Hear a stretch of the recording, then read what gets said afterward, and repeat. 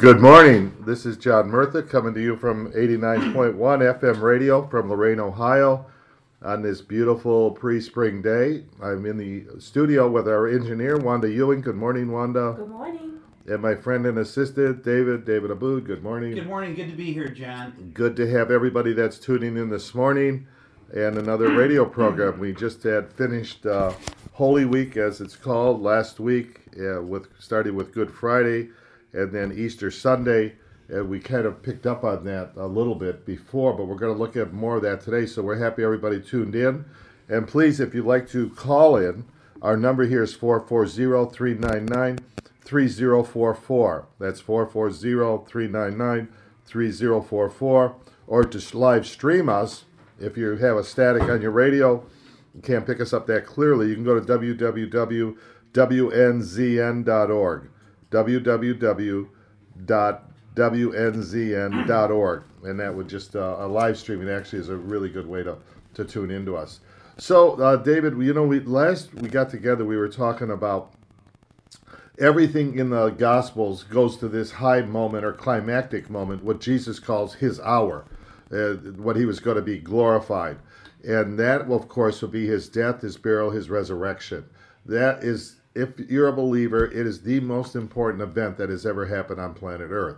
Is when Jesus came, the Word became flesh, God in the flesh, incarnation came, lived a perfect, sinless, prophetically fulfilled life, and allowed himself to be put to death, shameful death on the cross, buried for 3 days, and rise again on the third day. And so we're going to look at that and the implications it has, and the fact that this thing has a lot of outside the Bible. It has proofs.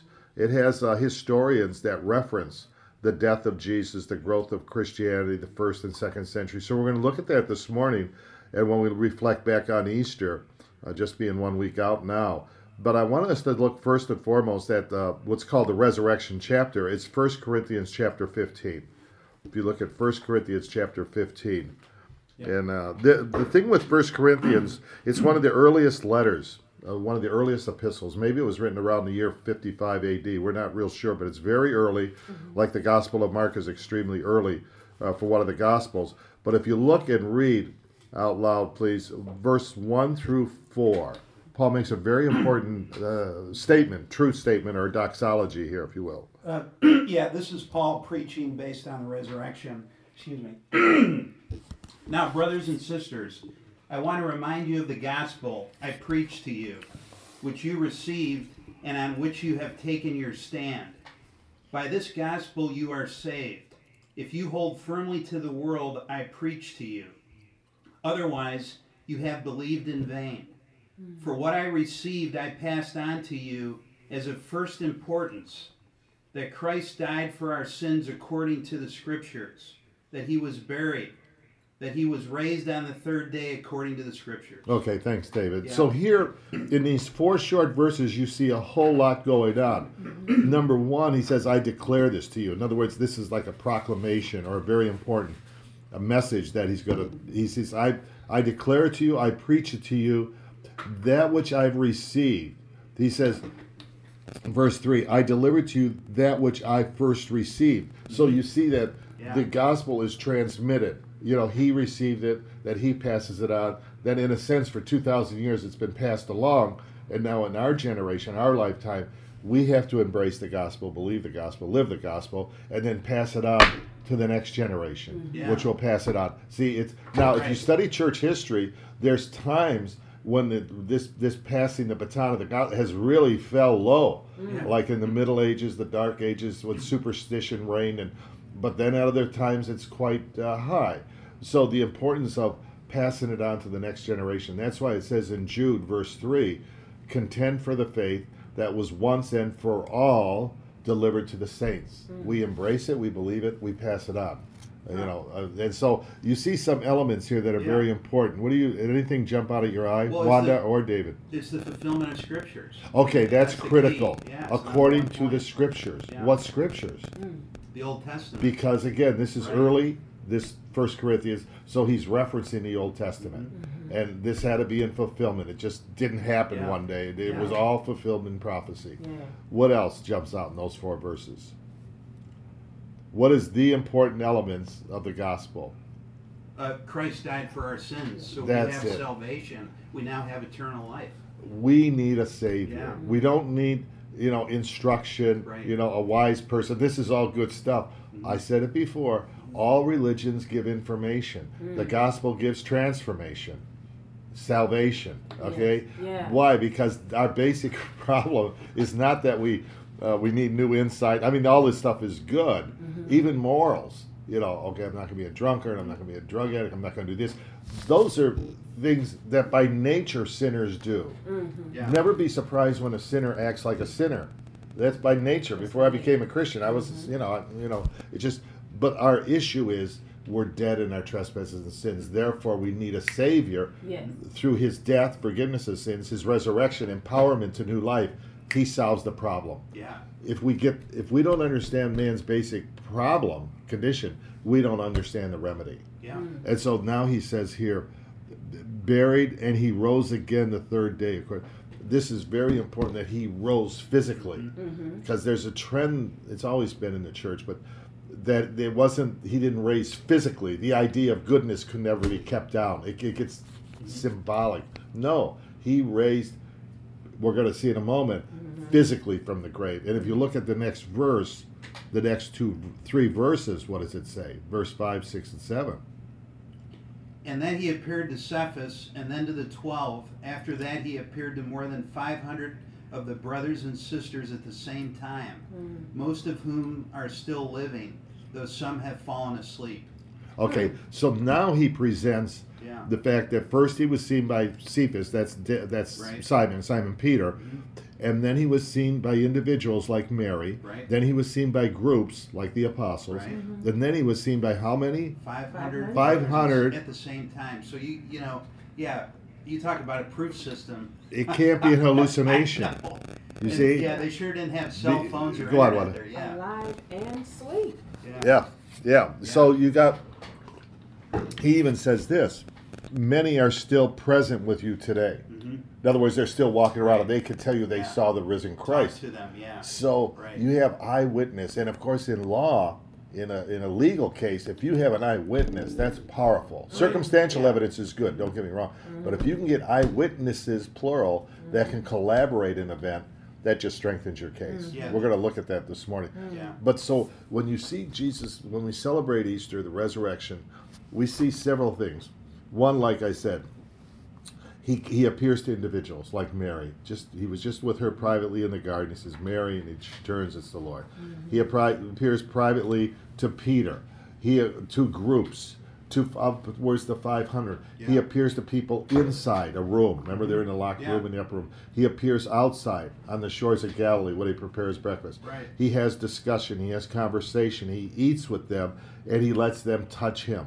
Do you understand? He's manifesting, I'm real, I'm alive. You just witnessed the most excruciating death. Right. Actually, where we get the word excruciating is crucius, the word cross.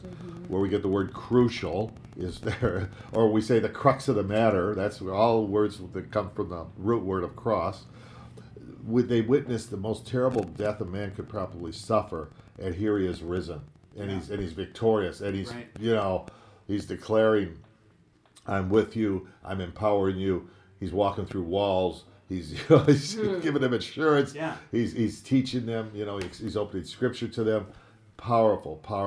Yeah. Because if there's no resurrection, we have problems. And if you jump down in this very same chapter, well, look what he says in verse 13 through 19. Go ahead, Wanda. Wanda, if you want to read it. Okay. Same chapter. Okay. But if there be no resurrection of the dead, then is Christ not risen? And if Christ be not risen, then is our preaching vain, and your faith is also vain. Yea, and we are found false witnesses of God, because we have testified of God that he raised up Christ, whom he raised not up, if so be that the dead rise not. For if the dead rise not, then is not Christ raised. And if Christ be not raised, your faith is in vain. Ye are yet in your sins. then they also which are fallen asleep in Christ are perished. If in this life only we have hope in Christ, we are of all men most miserable. So he's saying here, thanks, Wanda, Uh-huh. if Jesus has not risen from the dead, what are some of the results or consequences? He lists several things here. If Jesus is not risen from the dead, what? Preaching is in vain. Okay, preaching is in vain. There Our be faith no is resurrection futile. of Yeah. the dead. We have no blessed hope that one day this body is going to become immortal. No resurrection from the We dead. have no faith. We have no faith. Our Right. faith is not based on We're his. still dead in sin. That's crucial. Yeah. We are Yeah. still in our sins. Yeah. Okay? Anything else? We're found false witness. Which means basically what? We're liars. Yeah. Liars. If we share the gospel with someone, we're giving them a story. We're giving them a fable. Okay? And then it says, the last verse says what? We are all To be people what? To be pitied. We're a joke. It's like Yes. it's like if you believe in the tooth fairy. Right. You know, it's kind of like pitiful. Yeah. You We're see? miserable. Yeah. Now that's if he didn't rise. Right. But you reverse that Yeah. Yeah. if he did rise. Yeah. So reverse all those. Yes. Our sins are forgiven. Uh-huh. We are not to be pitied. Yeah. We are a blessed people. When we share the gospel, we're telling the absolute truth. We have the blessed hope that this mortal body that has 80, 90, 100 years is going to put on immortality because Jesus was the first fruit. We're going to follow in that. One day we're going to have immortal bodies. And Jesus is indeed risen from Yeah. the grave. Last month I was in Israel. Uh-huh. I went to the grave site and it's still empty. Yes. Now, an unbelieving world has to deal with that. I mean, Yes. you can come up with explanations. We'll talk about that in a minute. Yes. But I said yesterday in the men's group, I said, if you study the burial places of famous people, people go to visit it, they make pilgrimages. If you want to see the burial place of Muhammad, it's called the Green Mosque. It's in Medina, Saudi Arabia. People make pilgrimages there. If you want to see Lenin, Vladimir Lenin, he's in Moscow Square. They actually embalmed this guy, and you could see him. You know, you can look at him, and they closed it because they have to do some repairs on the corpse. Yeah. But if you want to see famous people, you go to their site. Just think of Cleveland. If you've never been to Lakeview Cemetery, it's historic. Why we have a president buried there? James Garfield is buried there. We have J.D. Rockefeller is buried there. Elliot Ness is buried there. Okay, the only professional baseball player ever killed on the baseball field, Ray Chapman, is buried there. What I'm saying is, you can go to there. You cannot go to the burial of Jesus. It's empty. Why?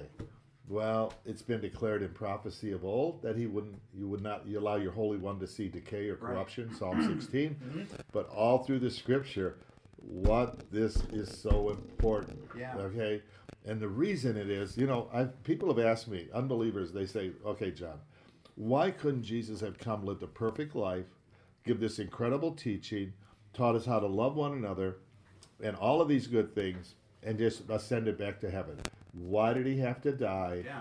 And why did he have to rise? It's to establish the new covenant with his blood, because he was the perfect sacrifice. Previous to that, every year we had to kill animals for the sacrifice. So they were not perfect sacrifices. He was. So the blood of the new covenant is what happened with the crucifixion. So we got to go through the cross to get to the resurrection. Okay, good point. Look at verse 21 and 22. And where are you at, John? The same chapter. Okay.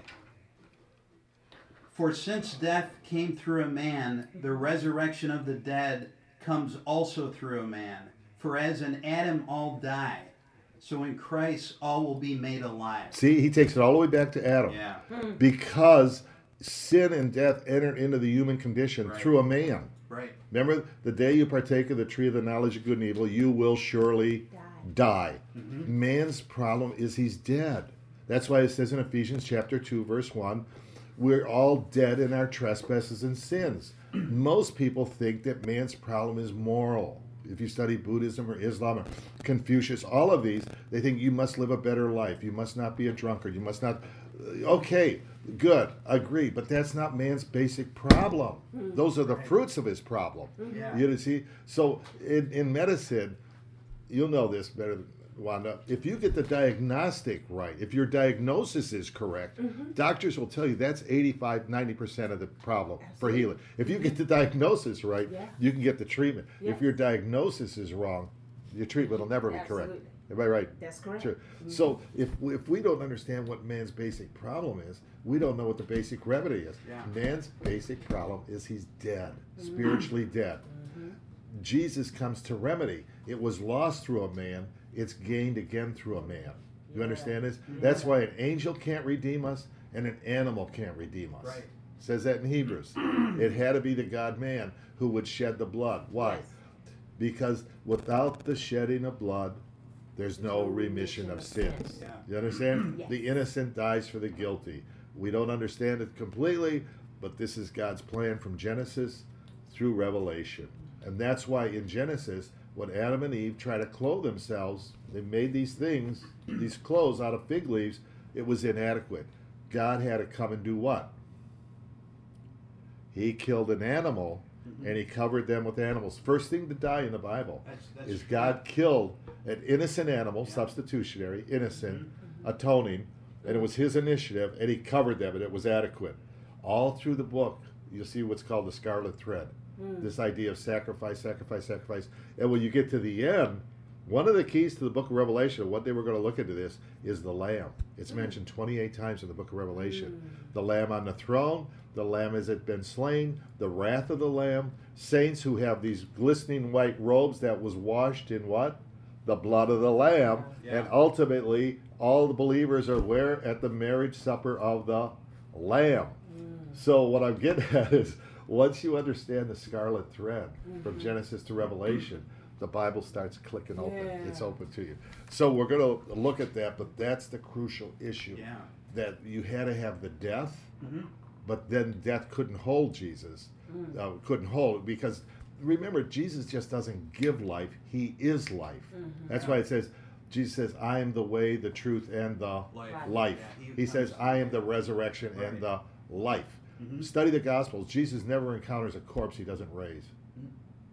It's just what it Yeah. is, folks. Yeah. See, because he brings life. Right. And that's what we needed. That's what I needed when I was 20. I didn't need a how-to book, or Right. 15 ways to be a better person. I mean, Yeah. these are Yeah. good books. I needed a savior. This is it. I was a Yeah. drowning sinner. As John Newton says, 'twas grace that taught my heart to fear, but grace Yeah. my fears relieved. I needed a savior. Yeah. That what gets me is this is free if people would investigate the claims of an empty tomb. It's empty. Why is all other religious leaders, we can go to their tomb, their corpse is in there? Yeah. Why can't we go to the tomb of Jesus? I mean, we can go to the Church of the Holy Sepulchre in Jerusalem, but it's empty. Yes. You stand in line, you can look in, Yeah. but you've been there, Wanda. Yes. I mean, Uh-huh. it's empty. empty. It's still Yeah. empty. Because it speaks of life. Yeah. And it's very interesting. If you look at John chapter 20, we'll come back to 1 Corinthians 15, but this is where it's the resurrection day, Sunday. And of course, what's interesting, many things are interesting here. Who's the first to discover the empty tomb? The women.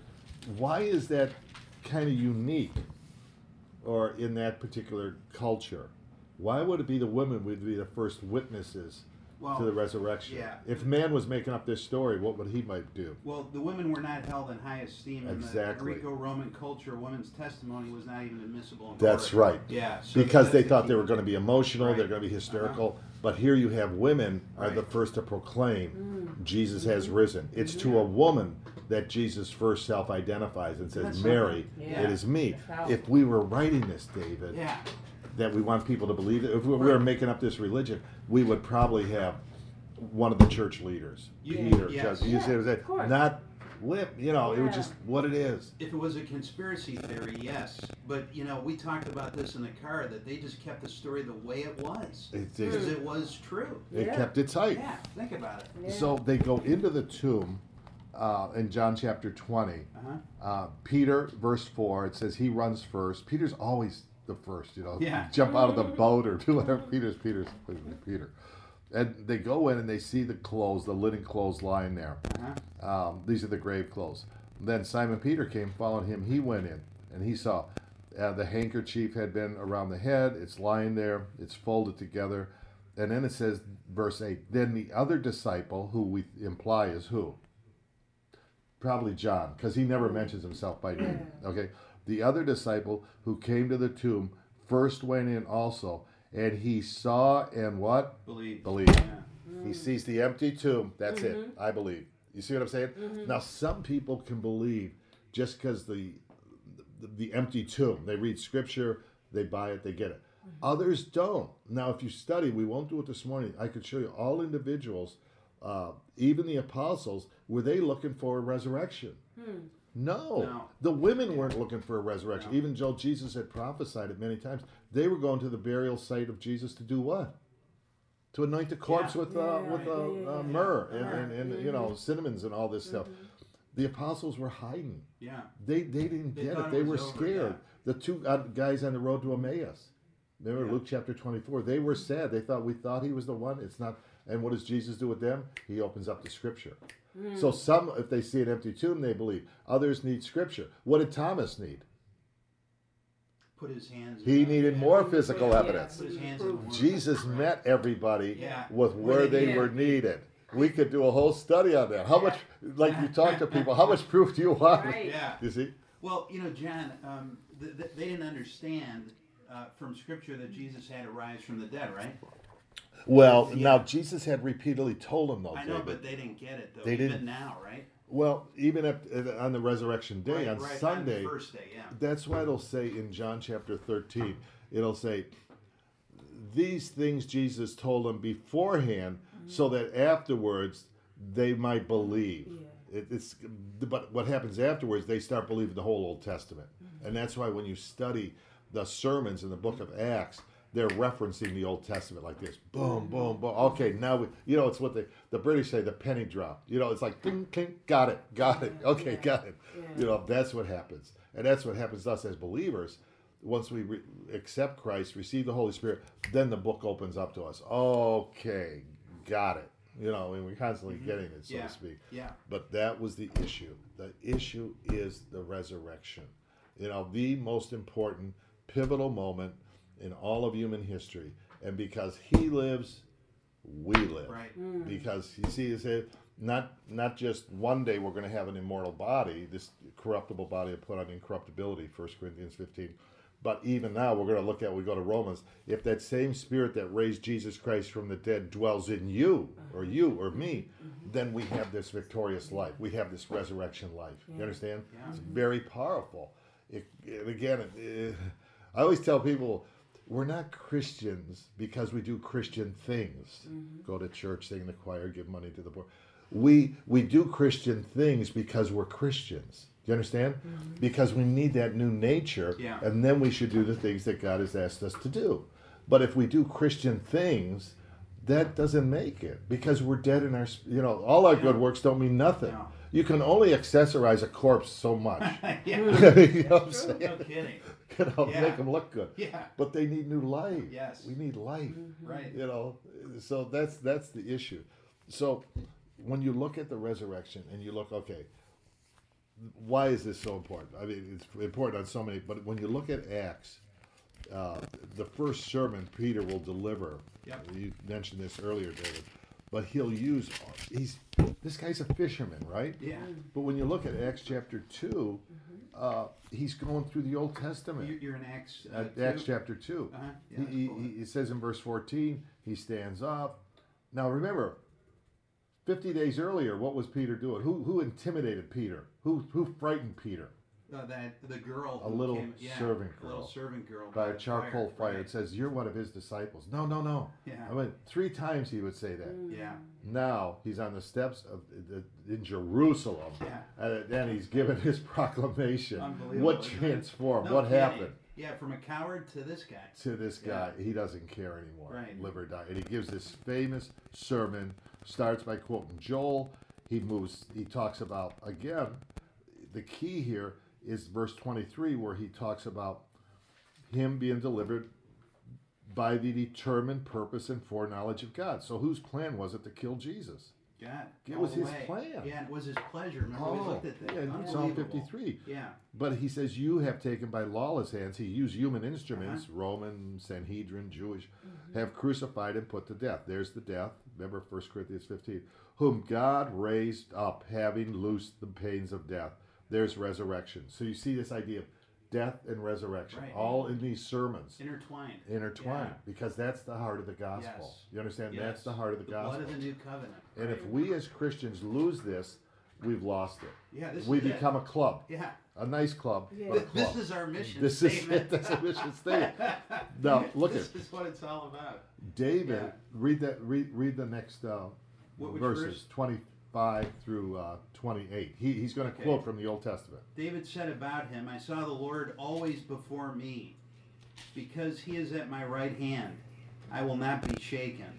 Therefore my heart is glad, and my tongue rejoices. My body also will rest in hope, because you will not abandon me to the realm of the dead. You will not let your Holy One see decay.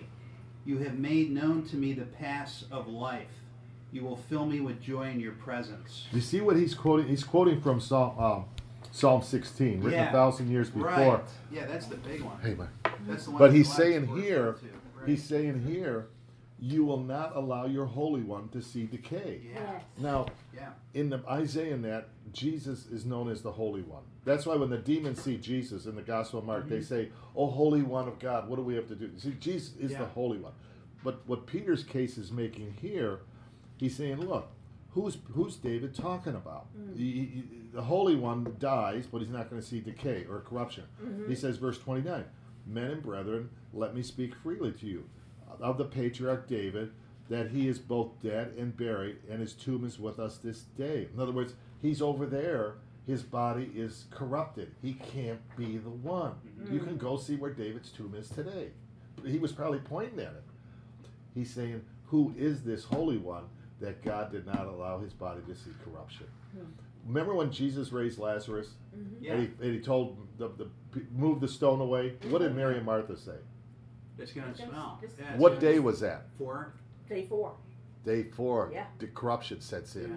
What day did Jesus rise from the 3. dead? 3. Right. His body did not see decay. Yeah. Do you understand how tight this is? So here we see Peter, this fisherman, Yeah. Galilean, is now standing in this. Look where they're setting up shop. Their headquarters for the Christian faith starts where?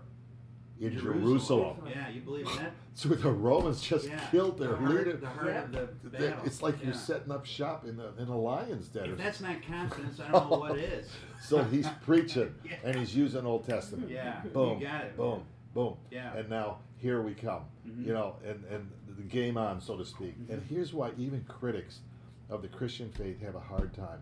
They're saying, why was this transformation? You see it in the person of Peter. 50 days earlier, he's denying Christ. Yeah. To a little servant girl. Yeah. He says, no. And now he's up here. Yeah. And in the later chapters, they throw him in prison. They beat him and John, and they say, "Don't preach in this name." They let him out of prison. What's he do? He's preaching it. He goes, "I got to obey Yeah. God rather than man." Yeah. Yeah. He no longer cares. They don't Yeah. care if they get hurt. They don't Boom, they're care still if he going. doesn't Yeah, care. Right. What changed? Well, look, men will die for a lie, but they have to believe it's the truth. You understand? In other words, in jihad or kamikaze pilots in World War, they had to believe what they were doing. We know it's not, okay? But these guys were dying or being imprisoned because they said, "We've seen the risen Savior." Yeah. Now, if they didn't, what motive do they have? Yeah. These Yeah. were not powerful guys. No. Here's what Chuck Colson says. He says, "I'll tell you why I know this is true." He says, when Watergate went down, maybe you guys remember Watergate, you know, Richard Nixon that. He says, 12 guys, John Dean, Ehrlichman, Haldeman, Nixon, Colson, 12 guys got together and they says, let's keep our story straight. You know, and lie, basically, Okay. that we didn't break in and we didn't do all this, you know, espionage, all this stuff they were doing. It lasted 2 months. And when they turned up the heat in the Senate hearings, especially on John Dean, and says, we'll put you in prison if you don't, everything started collapsing. 12 men in 2 months under the threat of prison couldn't keep their story Yeah. together.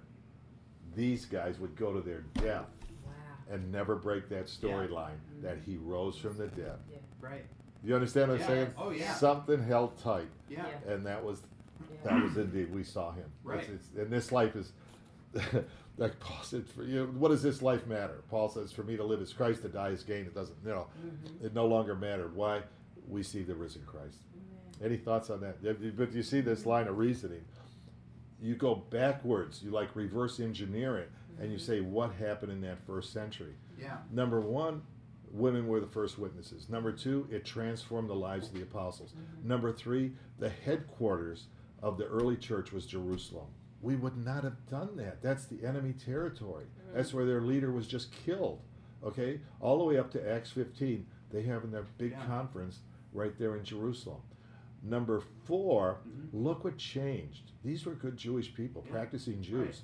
Did they longer keep the Sabbath? No. They moved it to the Just first day, right. what we call the resurrection Right, day, the Sunday. Lord's day, Yeah. on Sunday. Yeah. Number two, did they keep kosher? In other words, bacon, pork. No, they said the Gentiles can eat whatever. Number three, did believing men who came to faith in Christ get physically circumcised? No. All of these things changed. Yes. This was, it's hard for us to realize it 2,000 years later sitting here in America, but this was a tsunami. What a freeing event. What changed? Yeah. So when you go back onto that, if somebody is an unbeliever but is willing to look at the evidence, just look where and let the evidence again, Wanda, as a lawyer, as a legal person, just take the evidence where it leads you and let the evidence speak Yeah. for itself. Yeah. Yeah. But people don't want to look. Here's the problem: many people look for reasons not to believe rather than look for reasons to believe, because when you if it's true, you're accountable. And in India they have a saying that many times a sinner doesn't look for God for the same reason a thief doesn't look for a policeman. If he finds him, he's got to change his behavior. People don't want to change their moral behavior. Therefore, a good question when you share the gospel with somebody and say to them this: if this is true and you know it's true, would you become a Christian? Yeah. If they say no, the problem is not knowledge, it's the will. The heart is set against. absolutely. But if they Yeah. say, yeah, like C.S. Lewis, okay, you've overcome some obstacles I had. Yeah, if it's true, I would, then the problem is intellectual. Yeah. But if they say no, then the problem is the heart. That's Yeah. a lot of harder Yeah. to work with. Yeah. Well, I think the other two things too concerning the resurrection for me is how Paul, the persecutor of Christians, suddenly changed, became transformational, one of the top disciples, preaching the word and setting up churches. And then the skeptic, one of the key skeptics we read about is James, his own brother, who didn't believe him, and he suddenly changed. There's multiple other issues we can bring up, but there's so much here. For this to be a conspiracy theory, John, it just seems like it's impossible to think that way. Again, people are forced to what happened in that first century. I mean, if you read David, there's over 10 first, second century historians, writers, and these are not what you call friendly witnesses. And if you have you're a lawyer and you're bringing witnesses. There's what's known as a hostile witness that could actually damage your case. Yeah. But there's still witnesses. Well, here's what the first century Tacitus, this is a well-respected historian, talks about the famous fire in Rome when Nero persecuted the Christians. Read what Tacitus said in one of his historic journals. Consequently, to get rid of the report, Nero fastened the guilt and inflicted the most exquisite tortures on a class hated for their abominations, called Christians by the populace, Christus, from whom the name had its origin, suffered the extreme penalty during the reign of Tiberius at the hands of one prosecutor, Pontius Pilate, in a most mischievous superstition.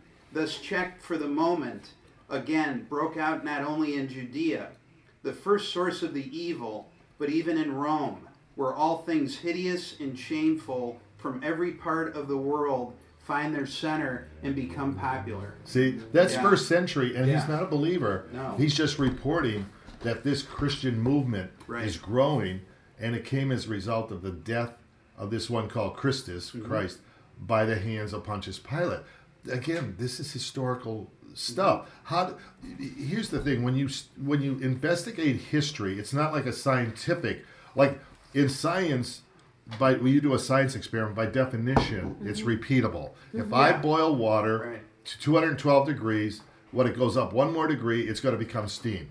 If I take water down to 32 degrees, it's going to become it will always do that. It's repeatable. That's scientific. Yes. Okay, but historic proof systems, you have to garner, like a lawyer almost, you have to look at, okay, why did Socrates live? If you take Philosophy 101 at college, no professor is going to deny Socrates lived. Yeah. Okay, he lived, he had these followers, these young men, he ended up taking hemlock, he commits suicide. Okay, he left. Who told about it? Well, basically only one of his students, Plato, wrote about him, and another one that we hardly hear about, Xenophon. But it's Plato, one guy, okay? But nobody would deny Socrates lived. Why, with Jesus, we have all these eyewitnesses, all these historians that aren't friendly to Christianity, plus an empty tomb, plus all this other stuff happening. Why can't people accept that? And say, well, you accept the fact that Socrates lived, that Jesus lived. John, is there any issue, to answer your question, the other thing that this clearly suggests that Jesus is the Son of God, and, with the resurrection. So do you think that's where some of the pushback comes in? It's not so much about a prophet being resurrected, it's the fact that only the Son of God could do this and have control over life and death. Right. Here's the thing. More and more, the world is moving to a naturalistic, materialistic. We don't believe in a God. I mean, that's really where man is headed. Yeah. If here's the equation: no God means no miracles. No miracles mean no resurrection. You see, if you believe in a God, then it's not hard to believe in miracles, because the God who made the universe can suspend a law and walk on water or whatever. But if you believe that, then the resurrection is not hard to believe. But if you say, no, all we believe is the material, the natural, there's no God, all of this happened by accident over time, then you can dismiss a miracle and you can dismiss the resurrection, even though you're bombarded with all this evidence to say, well, what happened to him? I mean, if he was that famous or that well known, certainly they must have a little gravesite somewhere where they remember this guy. You see, why is it 2,000 years later we date our calendar by him? Yeah. He's declared to be the King of Kings and the Lord of Lords. When we say Napoleon died in 1592 or something, that's the year of the Lord. Caesar died, that's the year of the Lord. The year of what Lord? The year that Jesus was born. We date everything. Why is it 2,000 years later, you think of the Roman Empire, how great it was and all this other stuff, Caesars and all this stuff. Why is it 2,000 years later we name our children Paul, Mary, John, Peter? We call our dogs Caesar, Nero. You know what I'm saying? Why is it the Christian faith goes that way and the other goes that way? Something happened that changed the course of human history. That was the resurrection, and then again, turn, if you will, to Acts, since we're in Acts. Look at Acts chapter 1. Acts chapter 1. Go ahead, Wanda, if you got it. Okay. If you read 1 through 3, Okay. please. The former treatise have I made, O Theophilus, of all that Jesus began both to do and teach, until the day in which he was taken up, after that he through the Holy Ghost had given commandments unto the apostles whom he had chosen, to whom also he showed himself alive after his passion by many infallible proofs, being seen of them 40 days, and speaking of the things pertaining to the kingdom of God. Okay, thank you. Now, Luke is the writer, right? He says, the former account I made, verse 1. What is the former account he made? Theophilus. No, the former account. What did Luke write prior to the book of Acts? Gospel of Luke. Oh, yeah. The Gospel of Luke. That's the former account, okay? What does Theophilus mean? Lover of God? Or Lover of God. Yeah. Theo means God. Philo, where we get the word Philadelphia, lover. Philo means lover of God. Well, think of yourselves. Are you a lover of God? Then you're going to love this word that he's going to write here. Of all that Jesus began both to do and to teach. So the thing about Luke is what is his profession? He's a physician. Okay, he's a doctor. He's well trained, this guy. So he's got what they call a jeweler's eye for detail. And that's why even critics of the Christian faith have a hard time with Luke, because he goes, so-and-so was proconsul of da-da-da-da. Felix was king, his wife's name was this. Now they sailed from this harbor, they went over everything is like really accurate historically. That's not mythology. Mythology is far, far go, long, long away, like Star Wars or, hobbits and stuff. But this is like you're reading a newspaper, so it lends itself to being true. Then it says, all that Jesus had done before he ascended, but this is the key, verse 3. To whom he presented himself alive after his suffering. There you see the death and resurrection. By many what? Infallible proofs. Yeah. Christianity is a reasonable faith. If people want to look at it. Yeah. Now, if they don't, okay. But if they want to look at it, there's many infallible proofs. And then it says, being seen by them 40 days and speaking of the things pertaining to the kingdom of God. What we're saying is, we can look at some of those proof systems. Yeah. We can look at some of those proofs, and you can see, again, we don't have time today to get in the Old Testament, but all through the Old Testament, I mean, when Abraham takes Isaac up to offer him up, Genesis chapter 22, remember Jesus said, search the scriptures, they testify of me. Abraham was the father figure of the Old Testament. We call him Father Abraham. Judaism, Islam, Christianity. He's called Father Abraham.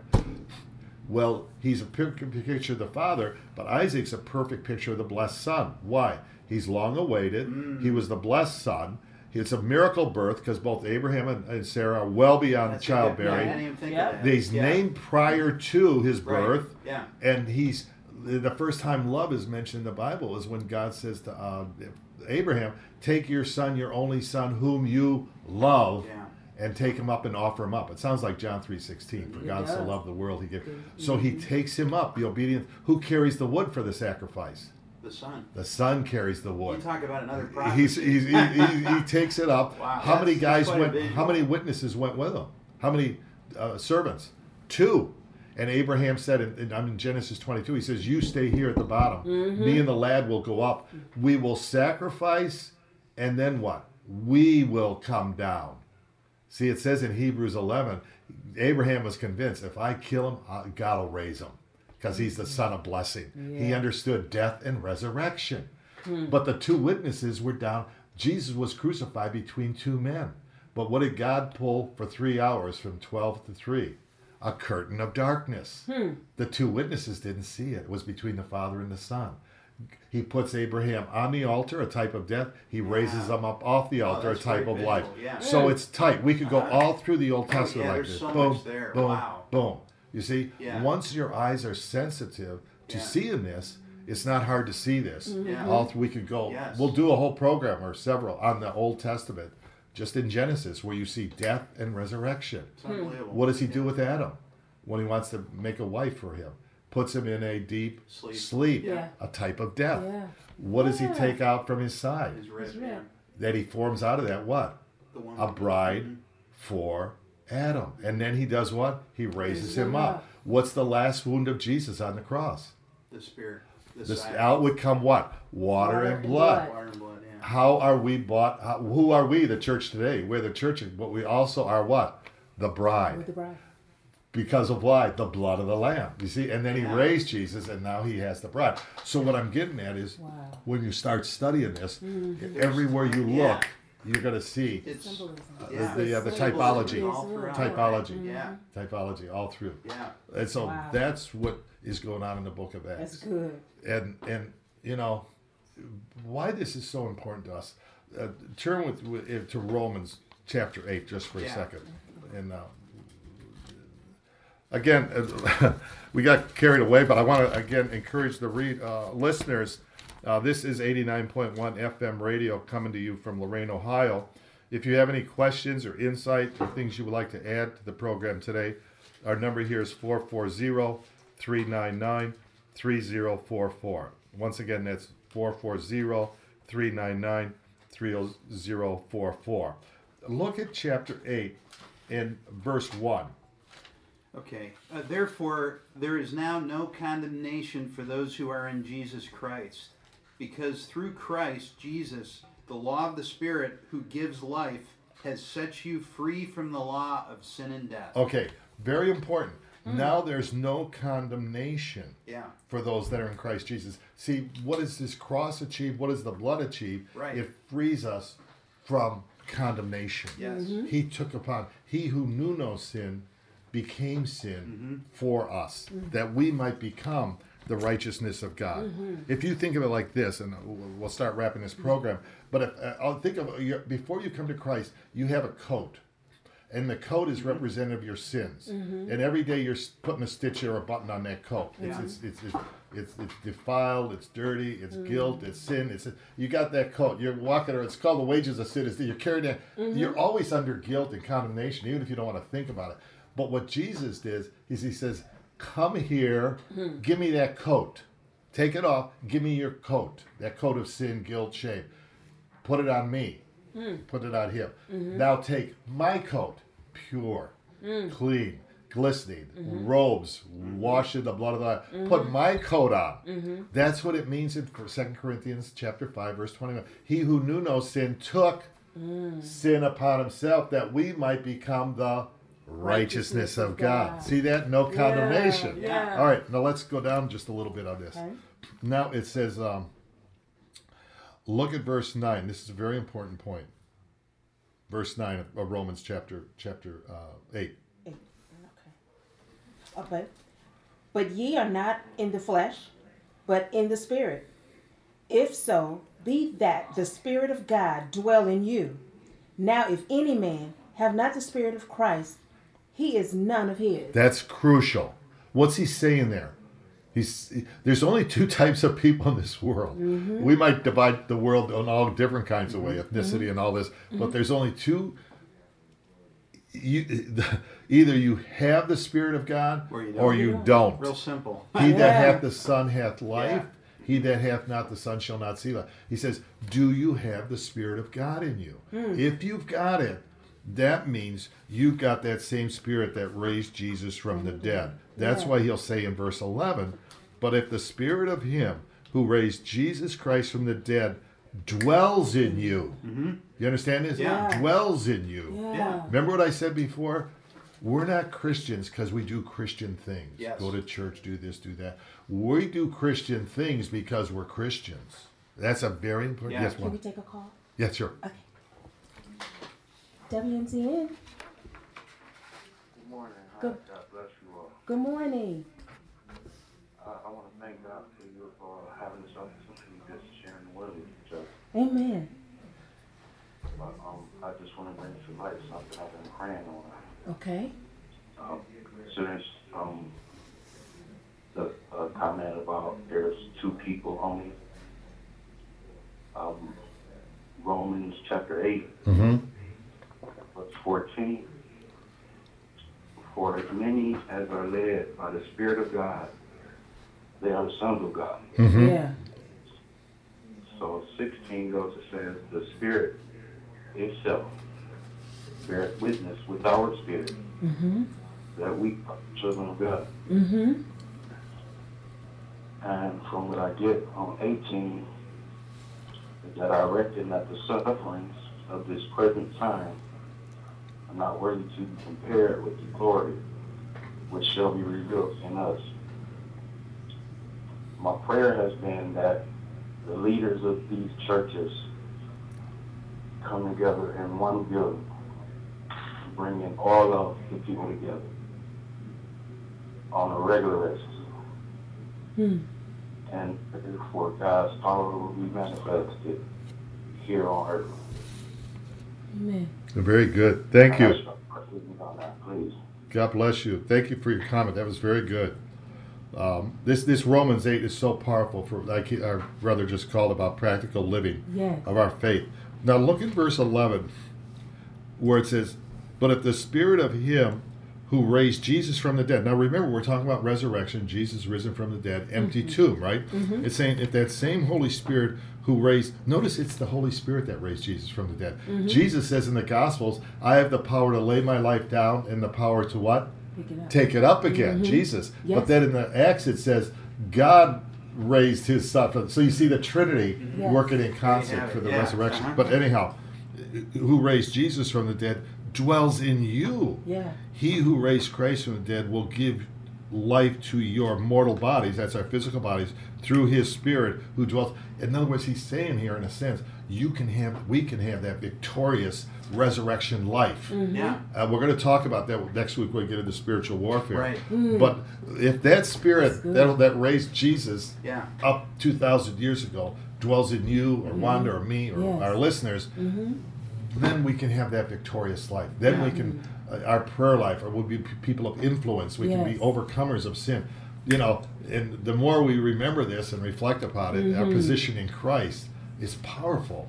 It starts with the empty tomb 2 Yeah. Thursdays ago, Yeah. but it's literally in this room, this radio station, here, all 2,000 plus years later. Yeah. You know, John, I'm just thinking about what inspired, Peter in the exuberance, in the energy, almost like he had a ballistic vest that was impenetrable from anything, anything that would come on him.